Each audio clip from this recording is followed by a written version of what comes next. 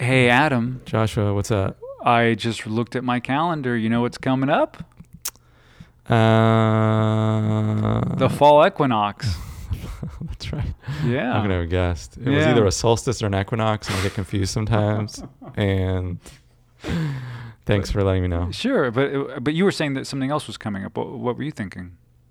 I was trying not to say the thing, but the thing is our 1-year anniversary party, mixer, networking event, and open mic at Olak downtown, right by the Dorothy Chandler Pavilion and near the Walt Disney Concert Hall. It's an amazing plant-based restaurant because Josh chose it, and that's how it works. And to the victors go the spoils. But it'll be an opportunity to meet other writers, artists, actors, directors, creative process interested people in Los Angeles at a great night, Thursday, October 18th at Olak. Josh and I will be there. And will we share material? Maybe. Our essence. We'll be sharing our essence. Yeah. Email notes@yournotes@gmail.com if you want to share some material at the open mic. It could be something in development, could be a few pages of a script, personal story, 1-act play, just like 3 to 5 minutes of material. Let us know. We'd love to have you on there, and we'll be supportive because that's what we do. See you there. Now arriving downtown Santa Monica Station.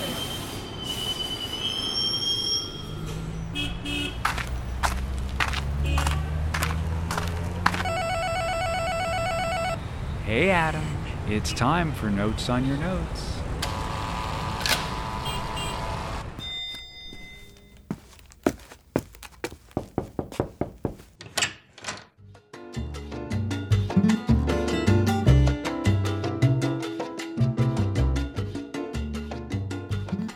I'm Adam Lesser. And I am Joshua Townsend. Welcome to Notes on Your Notes, a podcast about the creative process and storytelling. I'm looking at Josh's shirt right now, which says Venice 90291. Right on, baby.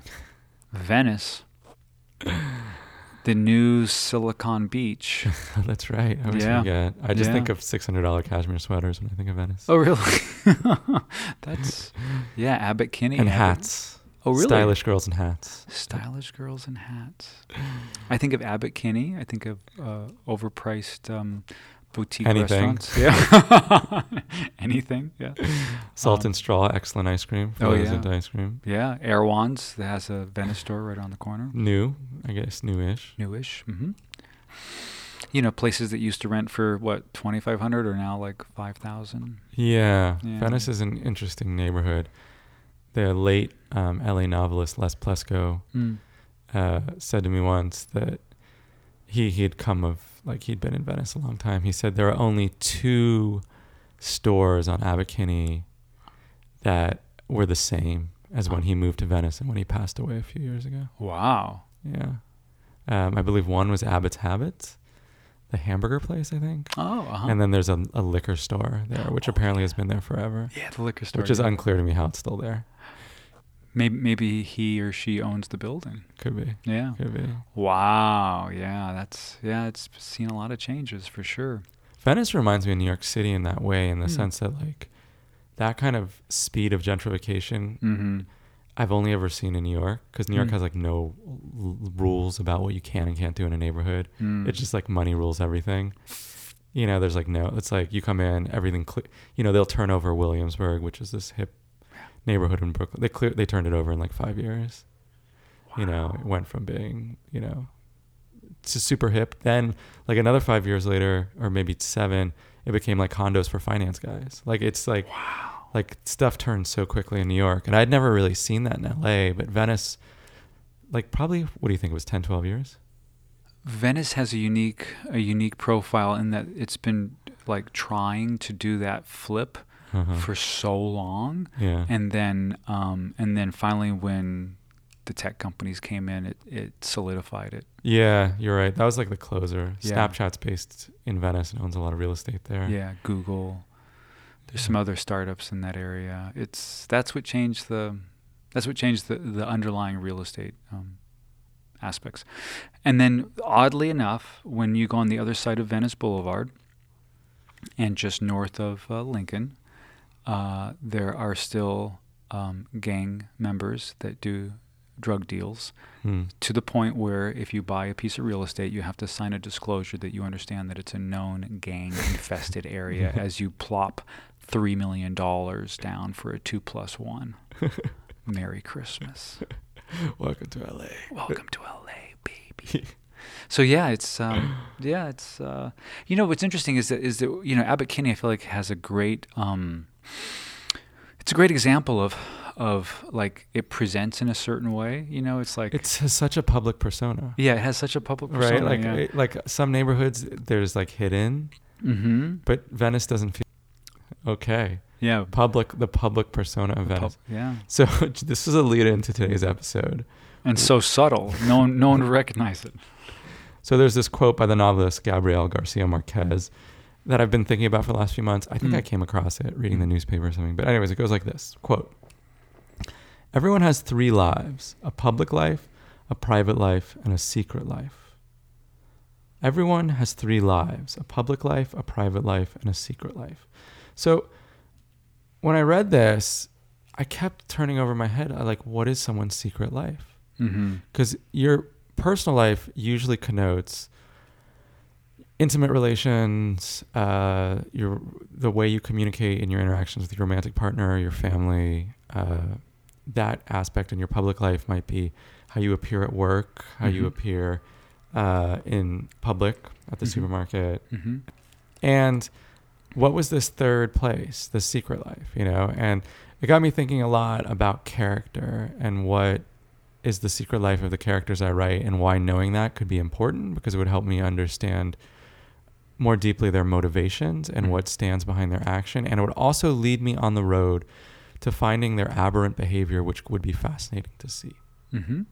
So when I told you the idea for this, you asked me for an example. Yeah. Now, typically, and you said something which I thought was interesting, which was like, well, when people talk about secret lives, it's always like one thing, right? Yeah. Right? It's typically like, what is their out of the mainstream sexual habits, right? Mm-hmm. Basically. Mm-hmm. And I was like, no, that's not like quite what I want to get at, although I'm sure that qualifies. I would also say we're entering a weird sort of period in history where I think people are so open with details of their sexuality, and there's such an acceptance now that I'm not sure that those things remain so secret anymore. As we move forward, I think that line is shifted. It will shift, is shifting. So I was trying to think, I was like, okay, and this is what I remember. So this happened when I was 17. I remember I believe it was the admissions officer from Harvard came to visit my high school. And someone raised their hand and said, well, like, what's an example of a great college essay? And she looks at everyone and she said, well, you know, we had this guy who applied a few years ago, and he was the quarterback of his high school football team. Mm-hmm. And he wrote an essay about growing up with a lisp. He had a lisp, and about how it made him feel and how he overcame it. And he talked about how he would sit in front of the mirror in his bedroom and practice making play calls the way you would make play calls at the line of scrimmage or in the huddle on a quarterback. And he would do it in the mirror because he was terrified of the lisp coming back in a high pressure situation. And I don't remember much more than that, but I've always remembered that story because I think it spoke to like the vulnerability of this, let's call him a character, even though he's a human being. Particularly is such a huge contrast to the character of what we perceive the high school quarterback to be: confident, strong, in command, right? But here was vulnerability. And I've always remembered this story from a character perspective. But what got me about it when we talked about Garcia Marquez's quote was just that I think that this is, in a sense, his secret life. Like, in a sense, like, this is the secret fear he carries around, and that is that that this will come through, that this lisp he had growing up will come through. And the behavior is like to sit in front of a mirror and practice. And I thought that was so fascinating because that must be his secret life. And it's also something that I could imagine he would not share with anyone. Like, even his high school girlfriend or his best friends would not know that he is sitting in his room practicing play calls in front of a mirror for this reason, right? They wouldn't know that about him. And it got me thinking to like the details, and it's so behavioral, right? So if you saw this in a movie, I mean, what a great scene for an actor, right? So first of all, actors, I think, enjoy scenes where they get to be alone. Mm-hmm. because it allows them to really be physical. Mm-hmm. And they get all the attention. They get all the attention. I mean, think Mhm. about De Niro in Taxi Driver. I was that Right. I literally Yeah, Adam, seriously, I was literally thinking that as an example Yeah. about, so what is his, because I was just going through that in my Yeah. mind.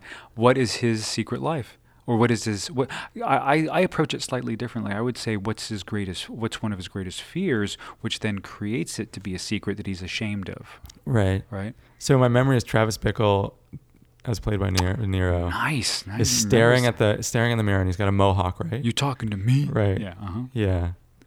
That's my memory. But Yeah. the bigger question you're asking is what was behind that? Yeah, like was just just knowing that character, however you remember him. What would you speculate his greatest fear or secret to be? I would guess that it related something to do with power and respect and not being respected. You got it. Right? That's exactly it. Right. Because he wants to be somebody, and he drives a taxi cab. And I remember the monologues being something like all the scum and the evil and the horrible people, and they don't even treat him like a human being. Right. And that he wants to gain that power back because he's a vet, and he feels like he's not being seen anymore. Right. So yeah, you're absolutely right. And that secret drives that whole movie. Yeah. And so knowing your character's secret drives the whole narrative. Mm-hmm. That's why this quote got to me. Mm-hmm. Mm-hmm. And that the secret aspect and the fear aspect are hooked because this football player, quarterback, the quarterback has to be both articulate and smart, and as well as have physical prowess. Is that he fears being exposed for someone with a lisp, which could denote something about his masculinity. And so he has the secret, but the secret is kept a secret because of his fear of how people respond. Right. Yeah. That's exactly right. So it's powerful, yeah. It's powerful. So as you think through your stories this week, really it's a two-part thing. It's what is the secret and how does it manifest in behavior? Mm-hmm. And you really want to get that second part because that's really important. Mm-hmm. And sometimes you just sit down and make a list. Like if the underlying fear is X of not being seen, of not being heard, Mm-hmm. how would this manifest? And how would it manifest privately, right? Because as you were talking, I was thinking about Marlon Brando in On the Waterfront. Mm-hmm. And his moment of wanting to be someone and be recognized happens in relationship, right? Mm-hmm. Like my memory is that his I could have been a contender moment Right. actually happens in relationship, right? Like there's someone else in that scene, right? Am I wrong? You're right. Keep going. Right. So that is him revealing his inner life within the context of. That one is specific. I mean, if I remember it correctly as well, I believe that would be a regret moment. So that's his regret is what puts him in alignment with that held secret. Right. Yeah. Right. But it's also happening within the context of a relationship. Yes. A relationship is bringing that out. And I'm not saying that your secret doesn't manifest, but usually it's under the surface. It's causing aberrant behavior. And no doubt we saw a lot of aberrant behavior from Brando in that movie before that climactic scene. Yeah. But I it's know only, that those writers knew that secret before. Oh, of course. Yeah, absolutely. And so they knew to write it into the behavior. Yes. The same way if you were writing the story of the quarterback, you would know. Yes. He might have a climactic scene at the end with his girlfriend where he says, I'm always afraid of feeling like an idiot. I even feel that way around you or something like that. Uh-huh. But to lead up to that, you would need to see the behavior of him alone in the mirror. Yeah, absolutely. It's always going to be in a relationship to another person because it is a secret and there is fear of exposure. So yeah, you're absolutely right. There needs to be some sort of concealment and disclosure. And disclosure. Right. Yeah. And if you're doing real estate disclosure, if you're doing, religious stuff, then it'd be... So what do you think Venice's secret is? Forgive me, Father. Well, I actually revealed the secret. The secret is that you don't really get to know that it's a gang-infested area until you want to buy something there and they make you sign off on it. Exactly. All right, so that's wow, good parallel. The underbelly, the seedy side. Seedy side of Venice. Yeah, it's really, and then it's how much energy do we have on that secret, on the withhold. It's also withhold within any relationship, you know? And because the secret in relationship, like for instance, if I'm a judge, but it's so hack. I mean, it's so hack that, you know, especially in England for some reason, like, you know, the members of parliament or a judge or whatever, and then, you know, secretly, you know, at night they're being flogged by, you know, a dominatrix or something. But oh yeah, I've seen that storyline weirdly a lot. So many times. It's hack. But yeah, that's their thing. Is like they have a high decorum gig, a judge, a member of parliament, and then the thing you would expect them the least would be to be in that position. So there's the humiliation of it from his professional life, and then there's also the humiliation from his personal life, his family, his children. But he has to actively withhold that because of shame and regret and fear and of his secret life being exposed because of the opposite. Right, and he has a secret desire. He has a secret desire, but you know what? This is really real-time exploration, just so everyone knows. Like, I'm seeing it very clearly. Is that the judge?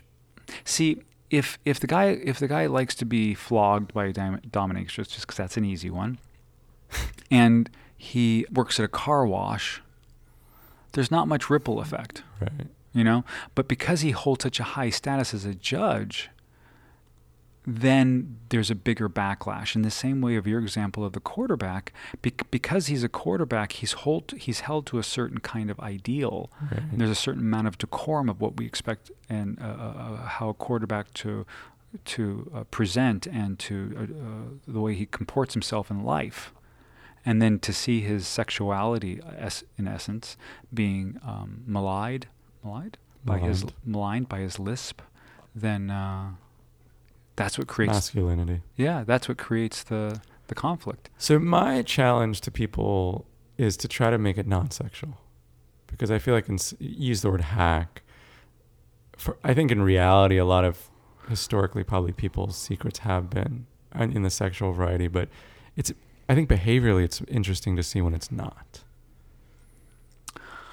You know, I'm fascinated by this conversation, and I would be hard pressed to like find something that doesn't have a tethering to sexuality. Because even in the quarterback example, there's a tethering to his sexuality. Right. I'm just like, my suggestion is just don't make it like a secret kink and make it right down the middle. Right. Flogging. Yeah, he likes to be flogged. Josh's great example. That wasn't a great example. That was a horrible example. I think it was just there a was hack actually example. A court case in England about this because they have much stricter libel laws there. Yeah. And I think there was some judge who was captured on video with BDSM sex workers. Yeah. And he was able to sue because that's like releasing that is not okay in England.